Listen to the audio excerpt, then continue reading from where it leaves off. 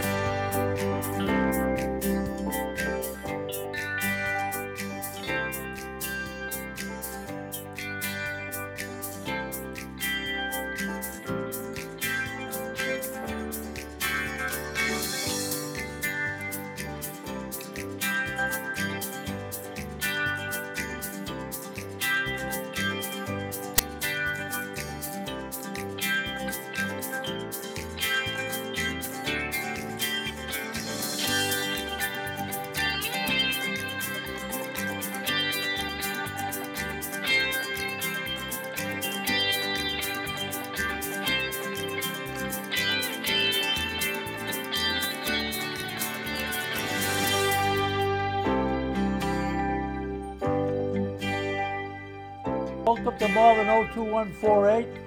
I'm your guest host this evening, Lucey, and my guest is Robert Knox. Robert Knox. Thank you for having me, sir. Director of the Public Works here in Malden. Before we get into the winter and the DPW's functions and so forth, I'd like to touch on some local news initially, and that is this is my first show since the live show since the election. Okay. I want to extend my congratulations to the winners, and in my view, there are no losers. The people that ran and did not win still in their own way have made a change or an opportunity for a change, because they've raised issues that maybe haven't been paid attention to by sometimes the people that currently are in office. And a lot of the people that are in office currently, the incumbents as it were, ran unopposed, but there was some activity with it, and I would just leave those people notice that when they ran and were not successful this time, they did have an impact, and more important than that, I would hope that in the near future, when they plan their future politically, that they will make another effort, because if you don't succeed the first time, sometimes that second time, as it happened in Ward 5, there's a chance to win the next election round. So Don't give up hope just merely because you didn't win. You have experience now that you didn't have before, and there are some things that may come up in the future that are important to you, and it'll give you a chance to take that message to the people. The other thing is December has a lot of activity, both personal, family, and professionally. And for instance, there's a concert on the 15th of December at St. Paul's Church here in Malden that's on Washington Street. This is an annual event, I recall, and this has it's a fundraiser, but more important than that is it's a chance to get some entertainment and get into the spirit of Christmas. There's also, on the 3rd of December, a winter concert at the Malden Public Library. It's sponsored by the Library of the Malden Historical Society, and that, I believe, is a free one. Free is good. And the other concert, which is something out of Malden, it's an award-winning musical, and it's put out by the Greater Boston Stage Company. It's in Boston, and being a Boston event, the ticket prices are a little bit more than you usually would pay locally, but it's the All Is Calm. It's the Christmas truce of 1914. That's a little known event, but during the First World War, on Christmas Eve, and this is based on an actual story, all of a sudden in the trenches, and in the First World War, that's what it basically was, the trench warfare, really in a lot of ways just like it is in the Ukraine today. But the German side and the Allied side just dug holes in the ground, deep holes, and barbed wire in the area in front of them, and the people were shooting at each other. And when you were doing combat hand to hand, as it were, you were close enough to start with. You could almost see your opponents before you went out with your rifle to get to the other side of the ground that was opened up. But this German soldier started to sing Silent Night, and the shooting stopped, and literally there was a pause in the war, temporarily, not like in Israel today with 4 days or 6 days, but just a temporary pause. And then he was singing in German. The other soldiers that are his companions started to sing it along with him, and then the Allied soldiers did the same thing. And then, war being an unreal world kind of world, then they started, after they settled in at Christmas Eve, they started shooting at each other the next day. But anyway, the Christmas Truce of 1914, it's an award-winning musical, and it's coming to the Greater Boston Stage Company. And if you have any interest in something like that, the phone number is 781-279-2200. And that's the story of that. And I was saying to Mr. Roberts here, Mr. Robert Knox, he was really supposed to do a show with me last week, and for a number of reasons we weren't able to do it. And there was I thought the timing at that time was appropriate because there was a forecast for a storm, but we didn't get it. That's good. We hope that stays like that all year. Yeah. But the reality is the weather's turned cold, and it's that time of the year. Yep. And how does, for instance, if not for last week, how does the DPW Malden prepare for storms? You go by the Farmer's Almanac?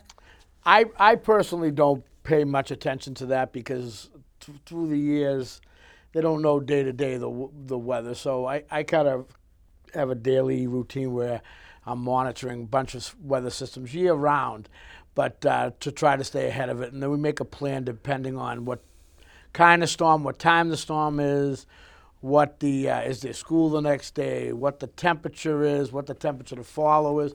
So there's a lot of things that I look at when we make a snow plan and a decision on how we're going to move forward with that particular storm, because as most people know, each storm is different depending on, not just the amount you're going to get, the temperature and the timing and the day and a whole bunch of different things that you have to factor into to make a plan. Yeah. Now, like for instance, last weekend, had you anticipated snow on the ground? No, because even if it did snow, the ground's too warm for it to stick. Right. So I wasn't anticipating anything coming. And if it did, it would just be flakes that would dissipate before it even hit the ground. Yeah. Now, even if it's not anticipated, because there's sometimes freak storms. Oh yeah, we've had them. Do you keep people on alert, or do they get called in, or they actually are on site, even if there's no certainty of the storm? Well, if it's a freak storm that isn't planned or isn't talked about or coming, it would be call-ins. Everyone knows that this time of year they need to be available and answer the phone for emergency off-hour calls. But 99% of the time, we try to, look at what's coming and have a set plan where we're going to have X amount of pieces in at this time on standby. Now, if say the storm's coming at 10 p.m., we may have them in there at 9 p.m. if it comes a little early. Sometimes it may be an hour later, but we try to get people here, get them ready when the storm's anticipated, so that we can be out the door and getting material down on the ground to keep it safe for our residents to travel. Instead of years ago, I've been around here a long time, 30 years, we used to get called in. By the time you came in, there could be 2-3 inches of snow on the ground. You got to travel to get here, and you're always playing catch up. So we try to be a little bit more proactive in the planning of the storm. And again, sometimes that works for you more often than not, and sometimes it doesn't materialize to what it's supposed to be, and you have a few people here ready to go. But I'd rather be safe than sorry. Yeah, and actually, you have less staff now than you used to have, don't you? Oh yeah, a lot less. Yeah. So we have some good equipment. Is that the difference? We have some good equipment. That was the biggest concern that I had. It's been now 12 years I've been the director, and before that the assistant. So it's been a while. But my biggest concern back then was equipment. Old, tired equipment. We had some more staff, but we didn't have very good, dependable equipment. And every year we try to upgrade and add a few pieces here and there. So right now we have some very good, dependable equipment. And, our numbers have hovered around the same, 37, union employees. That's all? 37 for everything, yeah. But we've got creative, and we tap into other departments where if it's that big of a storm, we'll use, cemetery staff or public facilities or, any piece of equipment that has a plow on it, on a bad enough storm. Other departments do get involved and kick in and help out. So that's the only way to do it now, because you're never going to have enough staff available for these, dozen or so events you get all year, So, we that's how we make it work. Do you rely somewhat on outside contractors? We do. For big storms, we do. Not so much for the small sanding events, 2 or 3 inches. We're fine, I would say, and with what we have getting by. But when they're talking 6+ inches in plowable snow, that's another problem that we have. In years past, there was a lot of contractors. But I talked to my counterparts in other cities and towns, and they were all struggling to get contractors. You see, even if you drive down any of the highways, 93, 128, all the digital boards saying looking for plow contractors for the state. They're just not available. People, don't do it as much anymore, and it's as they say, it's blood money. A lot of these, you got to pay the high insurance rates, and you have all this equipment, and it sits there waiting for that snow to fly. So it's not as appetizing as years ago for people to do it. Now, is there a system in place where you get to the fall and you contact the prior people you had before to see if they're available? But sometimes you get outbid, don't you? Yeah, so we all do. Our rates are all competitive with the bordering city and town. Some things were a few dollars more, but they're all pretty compatible. We do. It's probably starting in September. I start getting the list ready and calling around, and we're preparing for winter, going through all the trucks. We put them to bed for the year in good shape. So then when we check them all out in the beginning, there might be some minor things we find, but we try to be proactive in the maintenance of the equipment. And but yeah, we compare rates, but there's, like I say, and then we post it out there, and we're looking for equipment all the time and new contractors. There's just not a lot of outside contractors anymore like there was years ago. Yeah, I know someone years ago had a repair business, and so he thought he'd make a little extra money in the winter, and so he bought himself a plow, outfit the plow onto his truck, went to work. Actually, it was in Malden, and in the beginning of the storm, and I think he got a little bit of a late start, and about within an hour or two after starting, he broke the blade on his plow. Yeah. And so it ended up the city was accommodating him a little bit on the time that he didn't plow, but instead of making money, he had to replace the plow. See, that's the thing. If people think that these guys are making a lot of money out there doing it, so I'll give you an idea. So an average regular pickup truck, no sander, I think it's $100 an hour for the truck. So 10 hours, they make $1,000. They got to pay a driver. Say they're giving them $30 an hour, so that's $300 off of their $1,000. They got to put fuel in it for the storm. All it takes is them to break one cutting edge, hit one thing, and now they're behind the 8 ball. So there's not at the end of the day, when everything's paid, their insurance and their driver and their fuel, it might seem like it's a lot for them to make $1,000, but they're not making $1,000. Yeah, and of course the truck gets abused a little bit too. Oh yeah, the wear and tear of the vehicle on the city streets, hitting high manhole covers and gate boxes and different things are a little different than plowing a parking lot or a driveway. So it's difficult. The game has definitely changed in all the years I've been here, where the contractors used to be plentiful, and now that's not the case. Yeah. Do you find now with the changes in Malden, with the diversity in the population, that people not always tuned into the rules that change because of the winter weather, for instance, parking of cars? I think the parking can be challenging.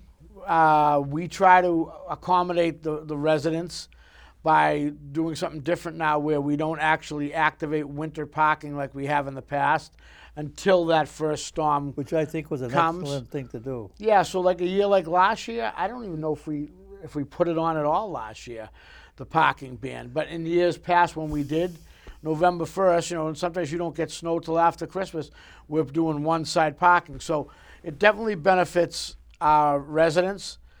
It does make the first storm, depending on what you get, how much, can be a little hairy with the parking situation, but I think overall it was the right decision to do, to give more parking for the residents for as long as we can. And then once it actually hits, then we got to make the changes to the one-side parking. Now they also don't they give, instead of ticketing people when they have the winter parking, they give them notices initially or warnings about parking. Yeah, there's a lot of warnings and a lot of notification before it actually gets to a fine or a towing. It doesn't really get to that until there's a parking ban on for a major storm, and there's all kinds of notification with that on Facebook and Twitter and social media and the city of Malden and all that. So there's a lot of notification before someone actually is getting hit with a fine or a tow or anything like that. Yeah. Do you find that that the ticket situation gets to be a problem compounded by the people get tickets, and then if they get towed, that's a big expense. They got a tow charge. They also have a storage charge, and they have a ticket. Yeah, like I say, it only gets to the towing when it gets to a major storm, and at that time, we have to continue to do our job to make the roads safe for passing for public safety. So it's unfortunate that someone may have to get towed, but it's also necessary sometimes in order to clear the snow to get emergency apparatus around the city. Yeah. I know you don't have any kind of statistical record, but would the problems more be tuned into people who are relatively new to the city and therefore they weren't aware of the rules because of recent residents and maybe new homeowners possibly, and they don't use the yard for whatever reason, leave in the street, they find out you can't do that? I think there's a lot of absentee landlords. There's a lot of people that there could be new owners that don't know the rules and regulations. So it's a combination of things. I would say that one thing that's definitely helpful to us, even though right now we're not activating any winter parking, if you have a driveway, get in the habit of using your driveway and have off-street parking, because that day and that time is going to come where we're going to need to get down that street to sand or to salt or to plow, and it's a good habit to get into for the winter to get off the street. In fact, as I think of it, I know in the years gone by, which they probably will do in the futures too, the police truck come through the city too, and some of the seats announcing with the parking rules. Yeah, once it gets to a big storm where we're going to tow, they go, I don't know if it's an hour or two before they start towing, and they start announcing cars that have to get off the street, and they announce it over the bullhorn there. But we try to stick to the main drags first to remove vehicles, and we're not looking to, even though it's important to get all the streets clear, we're not looking at the side street of the Courtway at that time of the storm to get them off the street, because we're more concerned about getting the main arteries clear. In the major focus, is it the plows are spread around, or you take one section of the city first, or one group of streets first, and go on to some have more priority than others? So we have different phases of the operation. So we go to a partial sanding. If it's going to be a smaller 1-inch, 2-inch maximum storm, we try to put one big sander in every ward, two on the main drags, and then a few smaller sanders to do courtways and stuff. If it's a full-out sanding operation where we're going to sand and salt, it's going to be 3-4 inches, and then plowing, we have more pieces that we'll add with contracts and stuff. So it all depends on really the timing, the conditions, and the amount, how we make a determination on what way we're going to go with the storm. The plowing with the bike paths, is that more of a problem than it used to be with this curb-to-curb kind of plow? So the bike path... And the election's over, so whatever. Yeah, so the bike path, we do not salt the bike path. And, my theory on that is, there's not many people, I don't think, that are riding the bikes when it's below freezing on the bike path. But what we do is when we go to plowing and we're plowing the streets, During the plowing event, we do have a small sidewalk plow or a bobcat that will plow the path from one end of the city to the other, so people can use it to walk or walk down it to school or whatever. But I don't anticipate during the winter months, during the cold and the snow, there's many bikes on the path. But we do address it as part of our operation. Yeah. Well, I was thinking maybe also that you wouldn't be plowing to the curb, and sometimes when the sidewalks are kind of had a heavy storm, people would tend to walk in the streets a little bit near the curb, but the bike path might be a disadvantage for them to do that now. Yeah, there's pros and cons on everything. Do you push it to the curb and push the snow back on the sidewalk? Do you block the access way to the, or do you, and then there's cars that don't move that you got to go around. So we try to clear as much of the road as possible. Curb to curb would be perfect. It does create some problems both for the homeowners in doing that, because a lot of times we get the calls that the sidewalk has been shoveled, and then we plow it back in, which is part of the operation that's going to happen. So what we recommend is don't shovel your sidewalk till the storm is complete and we're done pushing back. But in a perfect world, you'd have it back curb to curb in every street, and we try for that. It's just not reasonable to get that on every road. Yeah. The responsibility of people in terms of their own area in a property, the sidewalk, the residents are supposed to deal with that themselves, are they not? Anything abutting their property, they're supposed to shovel. Right. So if they're in a corner house, they have to do the whole corner. And we do have enforcement that does it. It's not by the DPW.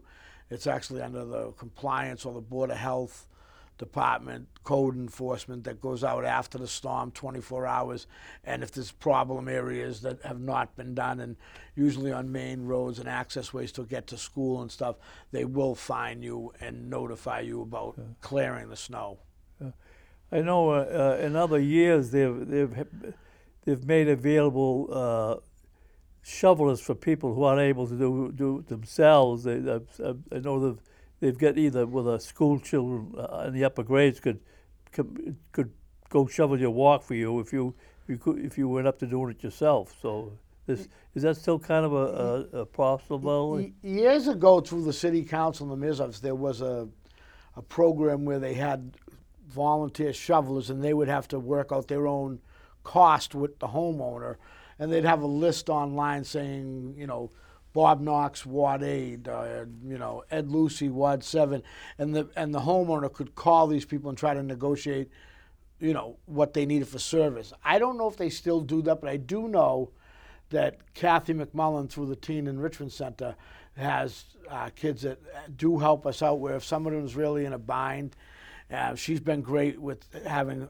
her kids that go there help someone out. So that's been a plus for the city, but I don't know if there's still a list that you can actually call or not this year. Yeah, the city doesn't bring in outside volunteers. Like I know years ago they the transportation, the trains would hire people for the storm that were just private citizens, and they would do some of the shovel and clearing. No, we don't do anything with having hiring any shovelers. Yeah. A lot of the local landscapers and private people do that, but no, we don't hire shovelers. Yeah. What about areas where there's less spaces to park the car, or you only go on one side, and you get multi-unit homes with sometimes several cars in each unit, and all of a sudden, what do the people do to find a space? It's difficult. There are areas of the city that are difficult, no matter what you do for parking. But fortunately for us, we do the best we can working with our police department and Chief Cronin and their staff. They have a couple of officers that are really proactive and work the snow and help us, knock on doors and move cars in all efforts of getting the streets clear. They do a great job with assisting us when there is a trouble area. But you have public, like for instance, if in a bad storm, people could use this parking a car in the schoolyard. Yeah, we do use the parking garages and the school parking lots to get off-street parking when it's a bad enough storm. that's different than some city and towns have for parking, but in Malden we have to do that. The only negative to that is that you have to get them out of there at some point in order to then clear the lots at the schools to reopen the schools. So there again, when I say, depending on what time the storm comes in, so if the storm comes in on a Friday night, we've had times where we'll let them stay there for 2 days, and then we take our time to clear, have them get out on Sunday morning, and then Sunday we'll clear the lots. If the storm comes on Tuesday night and it's 6 to 8 inches and they're parking there, we'd want to try to get them out of there at a reasonable time where we can then get the lots and the grounds ready for opening of school the next day. So that's a huge part in making a decision, because you've got to worry about where the cars are going to go, and then where are they going to go after when you're going to get the schools and the grounds ready for opening of business the next day. Now, is it usual that after severe storm, there may be a problem for the rubbish pickup, so they have to either cancel or change the date or push the time back? We've had that. Again, depending on how much snow. Well, the people don't even put out the rubbish because they can't get to it. We have that too, where the vehicles, they can't get around during the heavy storm, and they'll stop in the middle of the day. I'll get a phone call saying, hey, listen, it's just coming down too hard. It's not safe for our trucks to be out there. Or they'll say, we're not going to go out the next day because you just got 10 inches overnight. We're gonna let you clear the road, so we'll be a day late. So there's a lot of discussion. That's one of the things that we do have to think about, again, depending on the severity of the snow, on how we're going to handle trash and school openings and school closing and things. That's all things that we talk about with the mayor and the staff beforehand when there's a major storm, on what we think the best way to attack it is. It's not just the day and the time when the snow is coming down. It's how do we react before it and after it, and all the preparation that has to take in order to move the city forward. I think back to many years ago, even before your tenure, that there was a huge storm towards the end of February, which was kind of late in the year. Yeah. And it ended up, obviously, that in those days, with the equipment that was available and the way things were done, storms like that weren't usual, and therefore were a real problem with the cars, even though there was a lot less cars. And so what happened was they called the mayor before the council, because the council were getting phone calls from their constituents about moving their car and getting the car shoveled out. And so the mayor came down and explained the procedure, as you might do if you were the one called in, and maybe the DPW director was there too. But the emphasis the mayor tried to point out was, this is an unusual storm. It won't happen again for a long time. And what happened was, there was another storm a week later. Same thing, and people had left their cars on the street. Literally, the snow from the first storm was up to near the top of the tires, near the fender, and the second storm there, and so it resulted the snow was up literally to the window, and so cars sat there for not for a day or two, but for maybe a couple of weeks, and it ended up when the residents make the phone calls, they call the counselor maybe, and the counselor has no choice, but he calls someone who's might be able to help out, which was beyond help in those days. So that doesn't happen too often. That was a long time ago, and probably hasn't been storms like that since. I remember April 1st, 1997. Excuse me. We were talking the week before about preparing ball fields and opening day for the high school for baseball and all that. The weather was great. And then we got, 20-something inches of snow on April 1st. A couple of days later, it was all gone. The temperatures were in the 60s and it melted. But so you never know. I mean, the worst for me is if you get through Christmas, but January and February is a short month with the 28 days. And then you start getting into March and you're thinking about other things. So January and February can be difficult because it's normally colder, and the snow stays around longer. When you get later into the year, into March, if you get snow, it normally doesn't last as long. and you get some relief there. It's tough for the back-to-back storms like 2015. I hope we never see anything like that again, because that would be very difficult. But, you know, people got to be realistic. You got to take it as it comes. We'll clear it. Do everything you can to assist us by staying off the road. And we're working hard as we can to get the roads clear. My staff, when it comes into storms like that and major city events, they do a great job in responding. So just know we're out there doing it. We're not going home and going to sleep. We're out there working, and every street's not going to be perfect and down to the pavement, you know, as quick as we'd like. But it's a process, and we're working as hard as we can to clear the roads. Yeah. How do you deal with the after effects of the storm, when, or even from the beginning to end? Because there's a limit to how long people can really stay out there working, either because they get fatigued or it just doesn't make any. It's a juggle. sense. It's a juggling match on how we do it, because you know, after a while you can, you know, can't drive so long. So we try to, you know, and years ago when I first started, you know, we had 100 guys. So you had drivers and you had spares that were fresh that were waiting to go. We don't have that anymore. So normally we have, if it's a big enough storm, everybody that we have is in a piece of equipment working. So there have been times where we would have to shut down, you get as far as we can so cars can safely get around, and then come back in 6 to 8 hours and give everybody a rest and have them continue on.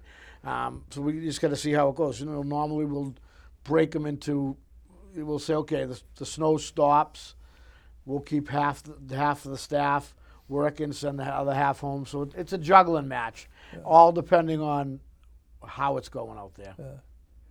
Now, there are some things that people can do to help themselves without depending on the city, or they can help themselves just by anticipating that private property is their problem. You only dealing with the public street. Right. Yeah, I mean, you know, like I said, I would suggest waiting until the snow has stopped and we're done pushing back to then take care of your abutting of your property and your driveways and sidewalks, because we're going to continue trying to push back to clear the roads, especially if there's more snow coming up in the forecast, and the temperatures are cold and we're not going to see much melting. We got to try to push back as far as we can to make room for the next. So, you know, I would say wait until the storm's over and you know that we're done pushing back, and then clear your property. Keep your cars off of the road for the winter, because you know, it's going to help us do a better job. And if is anyone, a neighbor or someone in there that needs help your neighbor. Try to, you know, everyone pull together. We're all looking for the same results, and we're all in it together to try to make the city safe and passable. And if everybody just does their part and a little bit more, it will go a long way. Yeah.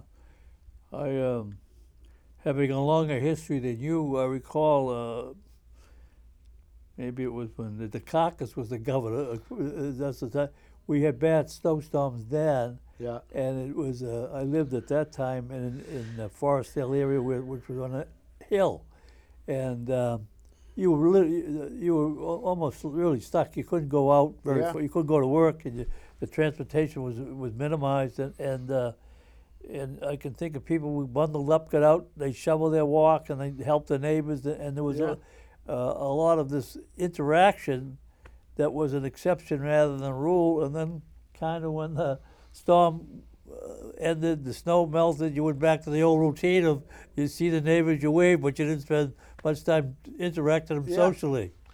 I remember being a kid in 1978, the blizzard, and the city was shut. That's what I'm talking about. Yeah, the city was shut down for how long? A long time. Yeah. I remember my father, we had a little sled, and pulling me down to the corner store on Beach Street, which isn't even there anymore, where you could get milk and things there. But they were shut down for days. If you had that much snow now, the demand and the way we handle it has come a long way. You wouldn't have been shut down for as long, but yeah. And back then, I remember seeing nobody was driving. Everybody is for days. Well, in fact, I think they had an emergency where, You in couldn't theory, drive. you weren't supposed to drive. Yeah. like I said, I was young then. I was probably 9 or 10. Well, I wasn't so young then. But I do remember the sled and getting pulled around the corner to Beach Street to the little store that used to be there that's no longer there to get milk and I owned a store at that time. Is that right? Yeah, and I bought it from a friend of mine. And he told me, he said, Ed, what are you going to see happen? He said, when it's a bad storm in the winter, and it was just a local convenience store. Yeah. And he said that you'll see people come in for the milk and the bread that you don't see any part of the year. Yeah. And he said, then when the storm is over, you won't see them again until the next storm. And I actually made a couple of trips over to Charlestown to pick up milk and hoods to bring back to the store, and people that you didn't see at all, instead of asking for 1 half gallon, they'd ask for 2 or 3. Yeah. Say no, you can only have 1. Well, that's like even now, if you notice, when there's any talk of any storm, Stop and Shop or Market are crazy. Panic in the streets. Right? Yeah. And they're buying bread and milk like they're going to be locked in the house for days at a time. That's true. And it's it's just different. Yeah. Different times. Yeah, that's what Blockbusters used to do real well. People get the tapes for the movies and Blockbuster Video. They used to be on the corner of Maplewood and Eastern Ave. Yeah. And there was one on Broadway too. That back then that was a big thing. It was. Yeah. Whoever owned them was smart. He sold at the right time. I'm sure he did okay. Whoever that guy was. I think he bought an NFL team, if I remember right. Is that right? Yeah. Okay. So he's okay. He's not not worrying about getting coffee money. Now, that's the winter. When we're in the June, July, and August kind of times of the year, what's a lot of focus from the DPW for that time of the year? So in that time of the year, we're busy cutting grass, preparing ball fields, planting trees, fixing sidewalks, potholes, any kind of quality of life issues that happen in the city, we're involved somehow. Yeah. The first person that they reach out to for service is the DPW. Yeah. We assist with all the other departments on anything that they may need. But that time is, it's a little less stressful because you're not so much under the public safety gun with the snow. But you're fixing sidewalks, you're pouring concrete. I mean, I'm actually pouring concrete because of a couple of situations we were a little later. On Thursday, I got to pour 6 yards on Thursday, which I normally don't like to pour this late in the year, but I got to close a couple up. But no, that's what we do during the summer months. So you depending on the time of the year, you're busy, but just different kind of busy with different things. In more recent times, there seems to be a lot of activity in street work and sidewalk work, more than just repair work. There actually seems to be doing a lot of surface stuff, smoothing out the surfaces, like in Medford Street or some of these streets are utilized a lot. And that, I gather, would come from extra windfall monies from the state or from the government? I think there's a bunch of different pools of money that they use, and some of it's bonded and some of it's granted. But we meet every Monday morning at 9 o'clock from March to November with the team, with the mayor, a standard meeting every Monday morning at 9 o'clock, and we go over infrastructure, water work, sewer work, tree plantings, which streets, what's the PCI of it, the pavement condition index, what ones we're going to attack, which contract. So we have a meeting every Monday morning for all those months going over where we're at, how many we're getting done, what contract. There's only a few months here now, December, January, February, that we don't meet on the roads because we're now into like the winter. But yeah, we do a lot of road work, more than ever. Each year we put out multiple packages for both water, sewer, and road reconstruction. One of the big expenses the communities have is rubbish. Yeah. And that has to do with picking it up and putting it somewhere. Yeah. And obviously it's done by private contractors. Yep. And sometimes it gets a little confusing. What is what is rubbish and what is recycle? Yeah, so the JRM had the contract for many years. They sold out to a company called Republic. I think there's probably 7 or 8 years maybe left on the contract that we have. You know, back in the day when Mayor Howard negotiated this contract with JRM, long-term contract, you know, there's always discussion. You're not going to please everybody, but we made out on the deal for the fact that locking in the price. Most communities pay for recycling. We don't pay for recycling. We get paid for it. From the time that the recycling hits the curb, the hauler owns it. Whether the market be good or bad, they own it. They need to get rid of it. And that's got 7 or 8 more years to go? I think 7 or 8 more years, on that. And the trash piece, even the contract with the fees, once that contract's up, or if we were to go out to bid again, cost-wise, we're getting a pretty good deal. I think we're like $1.6 million now, somewhere around there. But if you were to put that out now, you'd be well over $2.5 million for the same service. So, you know, it was smart back then, and it worked out in our favor as far as cost-wise for us. But we'll see where it's going to go when this contract is up, and we're looking at neighboring city and towns and what they pay. We don't pay as much as bordering city and towns for trash and rubber and recycle removal. Yeah, but the trash goes to the landfill. Yeah, or burnt up at Resco, yeah. And that's responsibility of the rubbish company to take it at the curb and get rid of it after that. Yeah. And is it just sit there? What happens? They just keep dumping it until they run out of. They take it to like Resco up on the Linway and it gets burnt. They burn it off? Yeah. There's both landfills here, but they burn it up there in Resco is one. They have a couple different ones that they use. But again, from the time it hits the sidewalk, they own it. Yeah. You know, we set the rules as far as the barrels with the stickers or the blue bags and all that, and maintain and manage the money piece on that end. But once it hits the curb, they own it. Yeah, the confusion sometimes is, from my perspective, is what's recyclable and what's rubbish. And I'm going to give you a quiz. Okay, go ahead. If I can. Oh, here it is. There's my rubbish or recycle? Rubbish. Yeah, okay. So even though it looks like it could be used again, that's rubbish. Okay. Paper bag. So bags are a funny thing. They don't want bags because it gets caught up in their machine. I mean, technically, it can be. This is for recycling, you mean? Yes, because they have a recycling machine that they separated up at the JRM plant up there. They don't want any kind of like plastic bag. So this could be recyclable. This is the bag that you're holding it, no good. That's not. That's trash. Rubbish. Trash. Okay.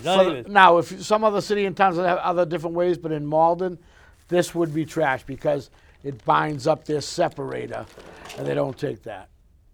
That's recycling. Okay, but it has to be cleaned off. Cleaned up, just like that one. If you have soiled or anything, that's trash. That's recycling. Hey, how about glass? Glass, yeah, is recycling, yep. So you could recycle milk bottles, gallon bottles of empty bottles of distilled water, orange juice. Well, depending if it's cardboard or not, or if it's some other material, because it's different. But those are recycling. They're not going to reject anything like that. Tin. That's a good one. I think that would be recycling, but it could be trash. I'm not really sure. You might have me on that one. It's empty. Yeah. You'd get away with it. Let's put it that way. No one's going to reject it for that. Yeah. Nope, that's a plastic bag. That would bind up their machine. Okay, I thought so. Yeah. More plastic. More plastic, no good. More plastic.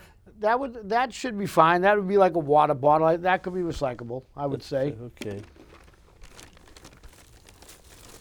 Well, that's more plastic. No good for that. Yeah. That's recyclable. Yep. Oh, it is? Oh yeah, that's plastic, right? Yes. Yeah, that's recyclable. Yep. Oh, I throw them away. Oh, that's Well, interesting. see that you just learned something. You can put that in the recycling. Yeah. Pill bottles, that's recycling. Yeah, Yeah. that's recyclable too. Oh, that's interesting. Well, I've learned something today because And the bag though is not recycling. You that's gotta- true. Yeah. Yeah. Yeah. Well, anyway, There is a waste wizard that we have online that you can sign up for. It's free, and if you have any questions, you punch it in a water bottle, a milk carton, and they'll tell you what's recyclable, what's trash, and all that. So that's something that you can sign up for on the City of Malden webpage. and so people themselves can. Yeah, you can go on there and punch in what your question is. You know, egg carton, and it will say, you know, it's trash. So there is a waste wizard system. Now that's interesting because I thought that being paper that would be recyclable. Yeah, and I think you would get away with that. The only fact, I think that would be fine. Yeah. Yeah. The plastic bags, though, no. Paper bag, I think you'd be okay. Yeah. Pizza boxes. If it's soiled, it's trash. Yeah. In which case, most often it is soiled. Yeah, you're gonna get grease from the pizza on some part of the box. Yeah. You know. I thought I'd read somewhere one time that the recycle bags, once they go to the place to be sorted through, a lot of them have to be discounted because they're not really qualified to do it either. Like it could be a pizza box, it could be things that with food remnants on them, or sometimes they just don't, like you said, some paper bags may not qualify because of the machine. So they have up there at the JRM plant on Route 1, they go through and it separates everything, and the good stuff, the bad stuff, and there is stuff that shouldn't be in there that is then designated as trash. Yeah. They have sifters that go through it as it's coming through the line and pull the things that are not acceptable. Yeah. And they'll have some rubbish out of it because, you know, a lot of it is the education piece where people don't know. And even me that is involved with it every day, there does come something along the way that I say that should be recycling, and then it's, you know, so there is always things that are put in there that shouldn't be, and you know, so it's a moving project with that. Well, in fact, the recycled stuff, or even the waste, that's possible that they can use for energy in some fashion, can't they? Yeah, I'm not really sure how all that works, but yes, but I don't know how they do it from there. Once they take it, they, you know. That's the end of it. That's the end of it for me. Yeah, well, what crossed my mind was, for a long time, that was shipped off to the Asia, Yeah. and that was the market. And then I think there's been, whether it's the economy factor or the relationship between countries isn't the same. I don't think that's now a big market. So No, the market, like I said, the market for the recycling, that all has changed. Where at one time they got a lot of money for materials, and then it went to where they were making nothing on it. So that's why the part about in our contract that they own it, where we don't pay for it, no matter whether it's good or bad, has been a huge savings for us in the city. That we don't pay for the recycling because, you know, depending on how the market is, that's costing other city and towns some serious money. yeah. Now, do you have any other communities you were aware of locally that Free in the recycling. same stipulation of the contract? I don't know all their contracts offhand, but I know most of them they're paying for it. Yeah. They're paying for the removal of yeah, it. So yeah. it was a pretty smart move Yeah. by Mayor Howard at the time when he did Yeah. that. One of the ones he made that was smart. Now, you mentioned 37. Are you sometimes short-handed? You have vacancies? Right now, I have a couple of people on workman's comp and one vacancy. Yeah. So yeah, there's different, like we've been looking to hire a mechanic. We haven't been able to get one, but every city and town is having a shortage of that because obviously municipalities cannot pay what going prices for mechanics are, and they're so hard to find that we can't compete with the private world in the municipality. So people are making a lot more money going to work for Joe's Garage Yeah. than coming here. Years ago, people came here, wanted to stay here for a long time, and there was a big pool of people to hire from. That has now since changed. Good quality work is at a demand, and private companies are willing to pay for it. Yeah. So if you got that talent, there's money to be made out there. Yeah. Do you get many complaints from the public of missed pickup for rubbish? Yeah, oh yeah. Probably less now than before, but yeah, we do. Things happen. It's supposed to be out by 7 a.m. They put it out late. There's all different things, but it does happen. We handle those calls, and we'll go by. If it's a repeat house that every week is having a problem, then we know there's more to the story. But we try to resolve every issue within 24 hours for rubbish or recycling or yard waste, for missed stops or problem stops. We monitor that pretty good. Yeah, yeah. I my own experience. I think they give pretty good service. The rubbish company, they could do a little bit better sometimes in terms of once they take it, the containers, they dump them in the truck, Putting them back on the putting them sidewalk. back. I never paid much attention because a lot of times it's hanging off the curb or whatever. And then one day I was out walking down Cross Street towards the school on Furry and Cross. There wasn't one rubbish barrel on the street, and I then of course it dawned on me that street. So with the two-way traffic, the cars would be hitting the Yeah. So they're a little bit more sensitive about making sure they leave it on the drag and sidewalk. then not put it back, yeah. But actually, but I also can see where sometimes with the number of cars on the street, you could be driving down and you would miss the container because it's parked on Behind the the car. sidewalk, but a car meantime during the night maybe or in the morning pulled up in front of your house. If they were coming down the street, they wouldn't even see it. Yeah, it Yeah. does happen. Yeah. It does happen, but we're right on top of that. Yeah. When they People sometimes bring their rubbish down to the city yard, don't they? recycling, you can drop off. We do not accept rubbish down there because we're not a licensed transfer station, so we cannot accept your household trash, but we do accept recycling materials and also yard waste materials. Yeah. And how about Christmas trees when we get to the end of the season? Well, the good news, that's a good question where we're at right now. So I just confirmed our Christmas tree pickup will be the week of January 8th to the 12th, which is after Little Christmas for anyone that still knows about Little Christmas. January 6th. Yep. So the 8th to the 12th will be curbside pickup. No garland, tinsel, or anything on the tree. No plastic bags. Put them out, and there'll be a separate pickup for that on that week on your trash day. Yeah. Also, another thing that the mayor did last year, which I'm pretty sure he's going to do again this year. I don't know if I'm supposed to let the cat out of the bag yet, but it's going to be coming that the mayor wants to give a week of Christmas week where we allow you to put a regular bag out for pickup because most people, the trash is a little heavier on Christmas week. So not clean outs or extra bulk items or clean your garage out, but if you got a few extra bags, we're going to accept regular bags on that week, 1 week only. Now, who picks up the trees? Same company, Republic. Yep. But there's some value to them, isn't there? It's compost. It's like just like yard waste. It costs us additionally for that, like it does for adding any yard waste week. They take it and compost it, but yeah, we don't do anything with it. Now the bags. How do you educate the new residents of the city in terms of the way the system works for pickup? So normally, the way we find out is someone new moves to the city and they put their trash out in a regular green bag or a white bag or whatever, and it doesn't get picked up. That generates a phone call saying my trash wasn't picked up, and then my staff in the office will ask the questions. Well, what time did you put it out? Is it in a blue bag? Do you have? And then we get to the bottom that they just moved there and they're not aware of the program.